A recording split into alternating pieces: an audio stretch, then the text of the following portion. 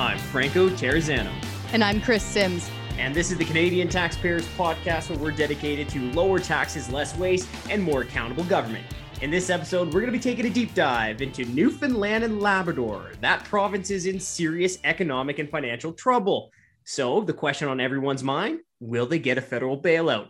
We'll stay tuned for that. And in Waste Watch, a former bureaucrat in Kamloops blew through so much taxpayers' money that the district RCMP have actually called in their federal investigations unit to take a look. Talk about bureaucrats gone wild. But first, the definition of insanity has been described as doing the same thing over and over again and expecting a different outcome. So Simmer, what is going on with your emissions and your carbon tax in BC? It's just plain insane. There's really no other way to describe it. All right, that's the show. You heard it here first, folks. But seriously, you're telling me about how BC's emissions numbers this week, and that they're actually going up. The rest of Canada was told that it was you guys out there in BC that are this glowing example of a carbon tax that works. So what gives? Yeah, it works in the sense that it's sucking billions of dollars out of our pockets and in typical government fashion, doing diddly squat for its intended purpose. Here's the deal. Justin Trudeau's federal government quietly posted the emissions data on the United Nations website last month, and we have the documents. Emissions are actually up 11% over the last 4 years, from 2015 to 2019, and they've gone up pretty much every single year since the BC carbon tax was first invented. But Chris, weren't we all told that carbon taxes will reduce emissions, right? Isn't that how they're supposed to be, this efficient policy? Well, it doesn't really sound too efficient to me to be hammering families with higher costs and to achieve virtually nothing. Exactly. And politicians, though, will tell you pretty much anything they possibly can to try to justify a new tax. And once it's in, they will fight like a cornered raccoon to keep that tax. And I've been looking up these emissions numbers in BC for years now, all while our carbon tax goes up and up and up. You know what? Emissions keep on going up and up and up. I actually honestly trust gas station sushi more than I trust these politicians who are selling us these carbon taxes. I have a few bad stories with gas station sushi, but I think we'll save that for another time here. But let's get into the nitty gritty, what people actually care about here, Simmer. What are the numbers in BC, right? What are we dealing with? Okay, so this report that's posted on the UN website, it's more than 500 pages long. In most cases, there are charts actually dating back to 1990. And for every province, it measures everything from methane emissions based on the different way one spreads manure. I'm not kidding. And it actually measures the gases that are emitted from the mouths of coal mines. So it's pretty thorough. Overall, emissions in BC have gone up 11% in 4 years. And when you take a look deeper at these emissions and these stats, you can see that road transportation, for example, it's increased 13% over the same time period. There's a 20% increase from light trucks or SUVs. And emissions coming from the transport trucks, the ones that deliver pretty much everything we eat and use, they're up 16%. So here's the thing. We need to use oil and gas to produce our food and to truck it to market. We need to heat our homes and we need to get to work in school. Correct me if I'm wrong, but smart folks or economists, Franco, call this an inelastic demand. The carbon tax punishes us for doing those inelastic essential things while emissions keep on going up. Yeah. And it turns out as well, emissions went up across Canada in 2019. And you know why that's so important? Well, that was the first year that Trudeau's carbon tax took effect. But here's the thing. Even if emissions in Canada were going down, Trudeau's carbon tax would do squat for the environment. You know why, Simmer? I know you know why. That's because Canada makes up 1.5% of global emissions. So even if Trudeau could and did grind our economy to a screeching halt, he wouldn't even be saving the global environment then. Now, because the BC carbon tax was sold to us as being the model for the rest of Canada, Simmer, why don't we break it down even more for our listeners? It's crazy expensive, and it's important to hammer this home because we are used as the example. So this year, the John Horgan majority NDP government is planning on taking about $1.8 billion from us in the BC carbon tax. Next year, it's going to be up to about $2 billion taken from us. That goes straight into government general revenue. Back when the carbon tax was first started, politicians told us that it would stop at $30 a ton, be revenue neutral, and reduce emissions. None of that is true today. Yeah, what do they say about 3 strikes, right? Yeah. 3 strikes. And that $2 billion figure that you threw out, that's a lot of money. And at $45 per ton in BC, that means your carbon tax at the pumps is 10 cents per liter for gasoline and about 12 cents per liter for diesel. Now, what about that second carbon tax? Yeah, it's important you brought that up because most people don't know that BC actually has a second carbon tax, and they do not know that it's actually going to wallop the rest of Canada very soon. There's a second and hidden carbon tax in BC. It's actually tucked into the fuel regulations for the province, and it adds around 14 cents to a liter of gasoline and 15 cents to a liter of diesel. So that's higher than the first one. It's one of the reasons why, if any of you come out here and visit in BC, you're usually shocked by the price at the pump. That's why. Because combined, BC's 2 carbon taxes are about 24 cents per liter of gas. That means that it's around $18 extra to fill up a minivan or my Toyota Camry for that matter. And it's around $29 extra to fill up a light duty pickup truck. And folks, I know it's easy to say like, oh, that's just crazy BC. We say that about Simmer all the time, right? It's easy to laugh at the wacky people on the West Coast who block pipelines while wearing their nylon and plastic raincoats, but that's a mistake. And it's a mistake because Trudeau based his carbon tax on BC's example, and he's going to jack up his first carbon tax up to $170 per ton within the next 9 years. Now, O'Toole, he's also going back on his promise. He told us he was going to fight carbon taxes, but now it turns out he's going to be pushing through a carbon tax of his own if he's elected as prime minister. But here's the thing. O'Toole's second carbon tax is also going to be based on BC. So those 18 extra punishments, 18 extra dollars to fill your minivans will soon be nationwide. Exactly. Carbon taxes are unfair, they're unaffordable, and they don't work. So this is why we're fighting these carbon taxes, and you should probably help us out. Go check out our show notes and sign our petitions. All right, it's time for Deep Dive, the part of the show where we take a closer look into the important issues facing taxpayers. Now, recently, the Newfoundland and Labrador's Economic Recovery Team released its report outlining how the province can patch its leaky finances back together. And now I have so many questions racing through my head. I don't even know where to start. Like, just how bad of shape is this province in? We know it's bad, but how bad? Another question is there going to be a federal bailout? Now, fortunately, we've got our interim Atlantic director, Renaud Broussard, on the show to answer those questions and more. So, Renaud, let's start with this question. Is the rock going under? Well, let me speak in a language you'll appreciate, Franco. When you're like one beer away from the night running away from you, that's where Newfoundland and Labrador is. The province is in one beer away territory. Oh man, that hits too close to home. And let me tell you, that is no good. And the key is to just not get to that point. but Renaud, hit us with the numbers, right? Like, what are we actually dealing with here? Yeah, it's bad all over. When you take unfunded pension payments, Crown Corporation debt, basically everything that the provincial government owes into account, the province owes about $47 billion. That's for a province of 550,000 people. That's the equivalent of $182,000 per worker in the province. Actually, let me say that one more time. It would cost every single worker in Newfoundland and Labrador $182,000 to pay for all of the provincial government's debt. To put that in context, the median after-tax income for households in Newfoundland and Labrador is about $60,000 a year, according to StatsCan. That's 3 full years of income going to pay off the debt over and above the current taxes and paying for nothing else. So the situation is very, very serious. Actually, here's what the Economic Recovery Report had to say about this. A debt wall is reached when financial markets either refuse to buy new debt or require much higher interest rates as a premium for buying extremely risky debt. Our conclusion is that the debt wall is fast approaching and that it's unreasonable to pass high debt levels to our children.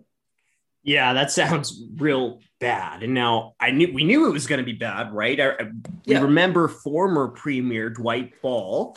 He was worried about not having enough funds to actually fund his government. I mean, here's what he said last year, which is crazy. Quote, "We have no other recourse to raise the necessary funds to maintain the operations of government, including our healthcare system, especially at this crucial time. Our province has run out of time," end quote. There was also a bureaucrat who even said, quote, "There is a point coming soon when this province will not be able to pay its public service," end quote. So things were bad. Things are clearly still bad. But Renaud, let's give a little bit of context here, right? Because I know that other provinces, especially in the prairies where I am, have gone through some bad times before. So just like, what does the situation right now in Newfoundland and Labrador compare to what some of the other provinces went through in the 90s?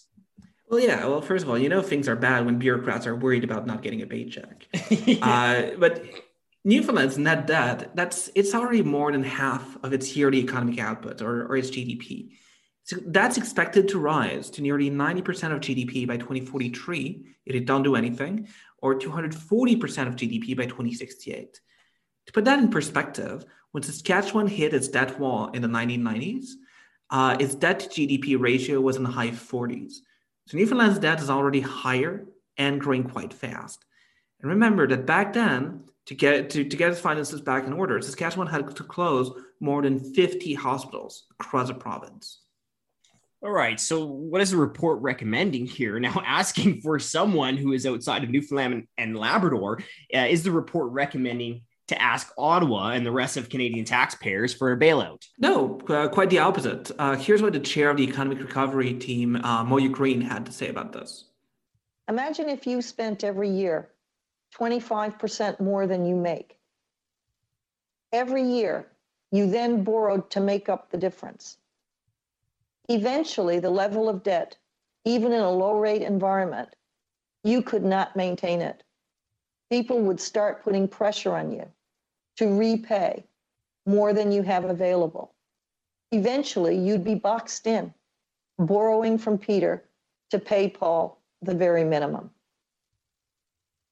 Some people think that won't happen, that we can continue on as we have done, that the banks will continue to lend to us, that the federal government will bail us out. That is not a plan. That is a wishful, wistful thought. We in no way subscribe to that view. In fact, the evidence that this is a wrong view is already pretty clear. And this is what the report said. The federal bailout is not the answer. Bailout and all that it implies will have a negative long-term impact. All right. Well, that sounds pretty clear, pretty unequivocal. Now, it's obvious to me that taxpayers in the rest of Canada would be paying the cost of a federal bailout. I think the more interesting insight is, well, what would those long-term negative impacts be for Newfoundland if the Fed sent them even more cash? Well, the first thing you need to understand is that the lack of tax dollars is not the issue. Newfoundland and Labrador has had the highest per capita revenues of any province for 12 of the last 13 years. Also, Franco, let's not forget the Fed just gave Newfoundland $2.4 billion just 2 years ago. That $2.4 billion did basically squat. So why pour more tax dollars into this leaky barrel? Instead, it's important for the province to address the root of the issue, and that's overspending. Let's listen to another clip from Green to get a better understanding of the spending problem. But we have to face facts. We are in a time of unprecedented financial challenge of our own making, and it will get worse. The hole will get deeper if we do not begin year after year over the next 5 to 6 years to work toward a balanced budget. Our financial predicament has nothing to do with the pandemic, and it predates Muskrat Falls. But the cost overruns and mismanagement of that project contributed to the problem. Our predicament is the result of years of overspending. Every year, our province spends about 25% more than it takes in from all the taxes, fees, royalties, and federal contributions we receive. In a 15-year period, we have increased our expenditures by 80%.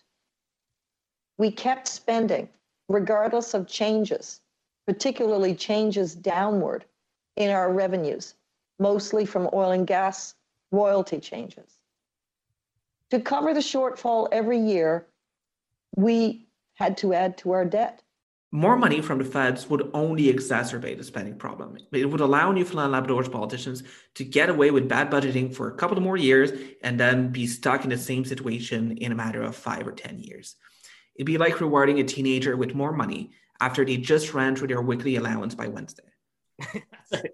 I like that analogy. That's a good point right there. And you know, from the perspective of taxpayers outside of Newfoundland, I mean, a federal bailout would really set a very dangerous precedent. Now, let me read you a quote from Andrew Coyne. He's a columnist with the Globe and Mail, and he absolutely hit the nail on the head when he said, quote, "It isn't only that a bailout would discourage Newfoundland from coming to grips with its fiscal problems, the precedent would discourage other provinces as well, some of whom, Manitoba, Saskatchewan, New Brunswick, are in nearly as rough shape," end quote. Now, there's no doubt that Newfoundland is in rough shape and that a bailout would cost Canadian taxpayers tens of billions of dollars. But hey, these other provinces aren't exactly a bunch of beauty pageant contestants either, right? Ontario is already the most indebted subnational jurisdiction in the entire world. So a bailout for these other larger provinces would end up costing taxpayers hundreds of billions of dollars. Yeah, and you can bet the other provinces are watching to see just what the feds are going to do. If Ottawa does send more taxpayers' cash to Newfoundland, it's a pretty good bet other premiers will go to the feds cap in hand instead of addressing their overspending. Yeah, no kidding. I mean, it kind of reminds me of, you know, those long road trips that I used to take with my family. I'd be in the back with my younger brother and sister. And if I got a snack, well, then the other kids, my brother and sister would be whining for a snack too, right? So you give one kid some candy, you know, the brothers and sisters are going to be whining for that sugar kick too.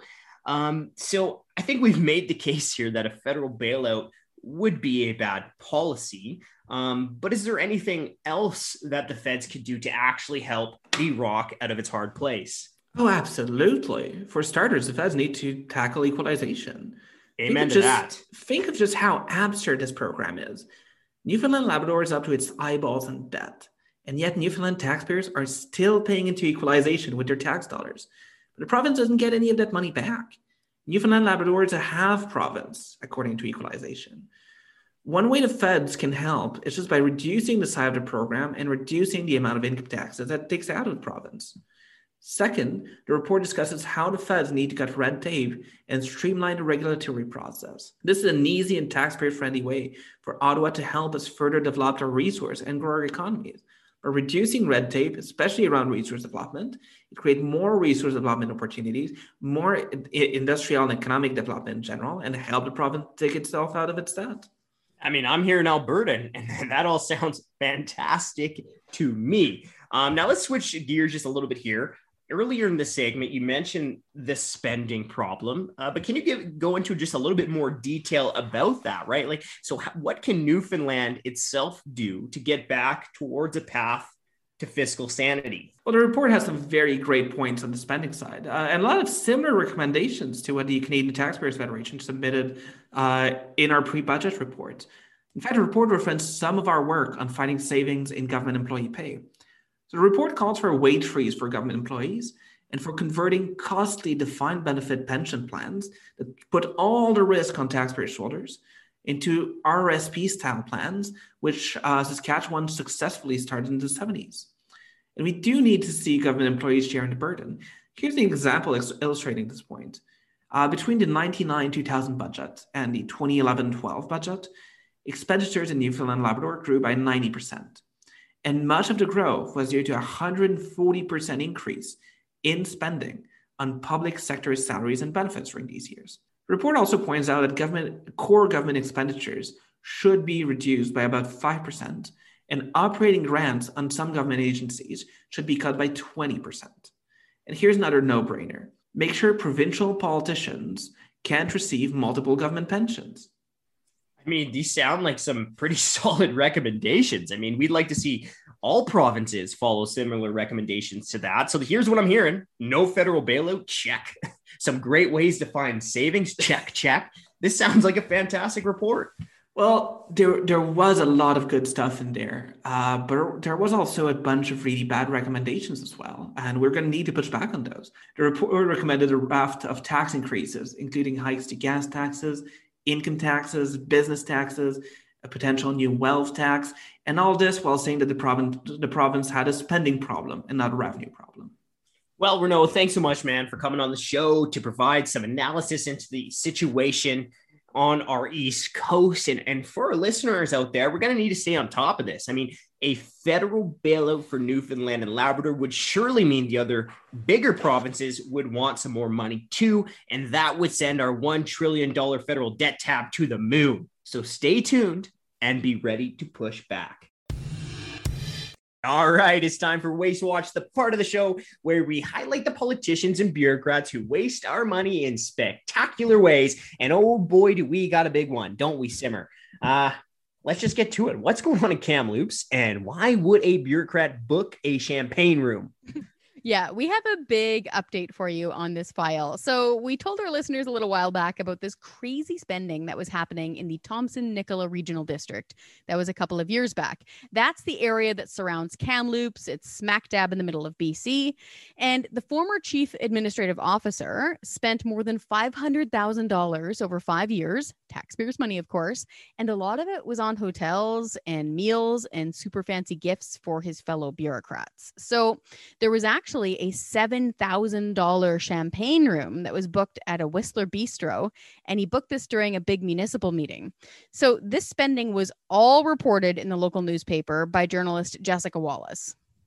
7,000 smackers on champagne? That sounds more like Whistler, hey? Oh my God. But seriously, excellent work. Big kudos to the journalists there. I mean, we definitely need to be seeing a lot more of that. Yes, exactly, because it helps us keep governments accountable and in line. And it made a huge splash, and taxpayers should thank her for her work. You know, at first, the local politicians, it was like, Chief Wiggum. They were like, oh, nothing to see here, nothing to see here. Oh my gosh, look at this flaming wreckage. After everybody got mad at them, they realized they needed to do something about it. So yeah, they reluctantly called in an audit, and then they called in the local Mounties. But get this, the local Mounties have called in the feds. Well, the federales, that sounds pretty heavy. Yeah. We hear these crazy spending stories all too often, right? But usually there's just some audit and maybe a police investigation, but calling in specialists, that sounds like an entirely whole nother level. It is. It really is. So this RCMP team is called the Federal Serious and Organized Crime Financial Integrity Sensitive Investigations Unit. They deal with, quote, financial crime offenses, end quote, and they investigate situations that could result in charges of things like fraud, embezzlement, and corruption. Those are very serious charges. We need to stress this, though, that just because there's an investigation going on, that does not mean that charges or convictions will actually happen. Yeah, that's a very important point, right? The presumption of innocence is fundamental, and there is a difference between a bureaucrat wasting money and violating the boundaries of common sense, as in the case of the Kamloops story, where diamond and gold necklaces and liquor store gift certificates were being bought, but those purchases were, quote, within the rules. Okay. Well, but, that means the rules were bad and the judgment was bad, but it's not criminal. However, filling out documents that are not truthful, for theoretical example, that can lead to criminal charges. Exactly. There are two different levels of bad in these cases. One where it's shoddy behavior like boozy steak lunches, and another that can actually land you some criminal charges. Both of these scenarios highlight why we need a municipal auditor general and the power to recall local politicians between elections. Hear, hear. If the people had those powerful tools as a way of holding their own local town halls to account, we'd be hopefully calling in the cavalry a lot less often. Oh yeah, I mean, great point, fantastic point. And here's another thing, right? To think that this was the work of one reporter, why we know about this too, right? This could be going on at other regional districts and at other town halls, and taxpayers wouldn't know. And this is why we need those accountability tools, like you just talked about, right? So we can have watchdogs keeping an eye on them. And of course, a big win coming up here in Alberta is the introduction of recall legislation, which actually includes local recall. And of course, that was something that the Taxpayers Federation took the lead on. But you know what? Please, please, please check out our show notes to go sign our petitions for more local government accountability. All right, folks, that's the show. Thank you so much for listening. And a huge shout out, the only shout out you're getting from me, Mr. Jimbo, to our investigative journalist, James Wood. I mean, he really does make it sound like we know what we're talking about. So thank you so much for all your hard work. And just for our listeners, it's a bit of an inside running joke that we have here at the CTF. Yes, exactly. Because we use his work all the time. So we're mostly hair and teeth, and he's the brains behind the organization. So, but before we go, we did get a little bit of response to our emissions stories and the fact that BC's emissions just keep on going up and up alongside of our useless, stupid, expensive carbon tax. So when I posted the information a couple of days ago, the folks on Twitter who love carbon taxes got their feelings really hurt. And they said that we were lying and making things up. Folks, if you have a problem with this data, take it up with Prime Minister Justin Trudeau and take it up with the United Nations, because this is official government data and it's showing, unfortunately, our emissions are going up along with the carbon tax. So unfortunately, in this case, facts don't care about your feelings. So that is the show. Would really help our feelings if you would share this show with your friends and family. If they want to see smaller, more accountable government, lower taxes, and less waste, send them this podcast. We'll catch you next week.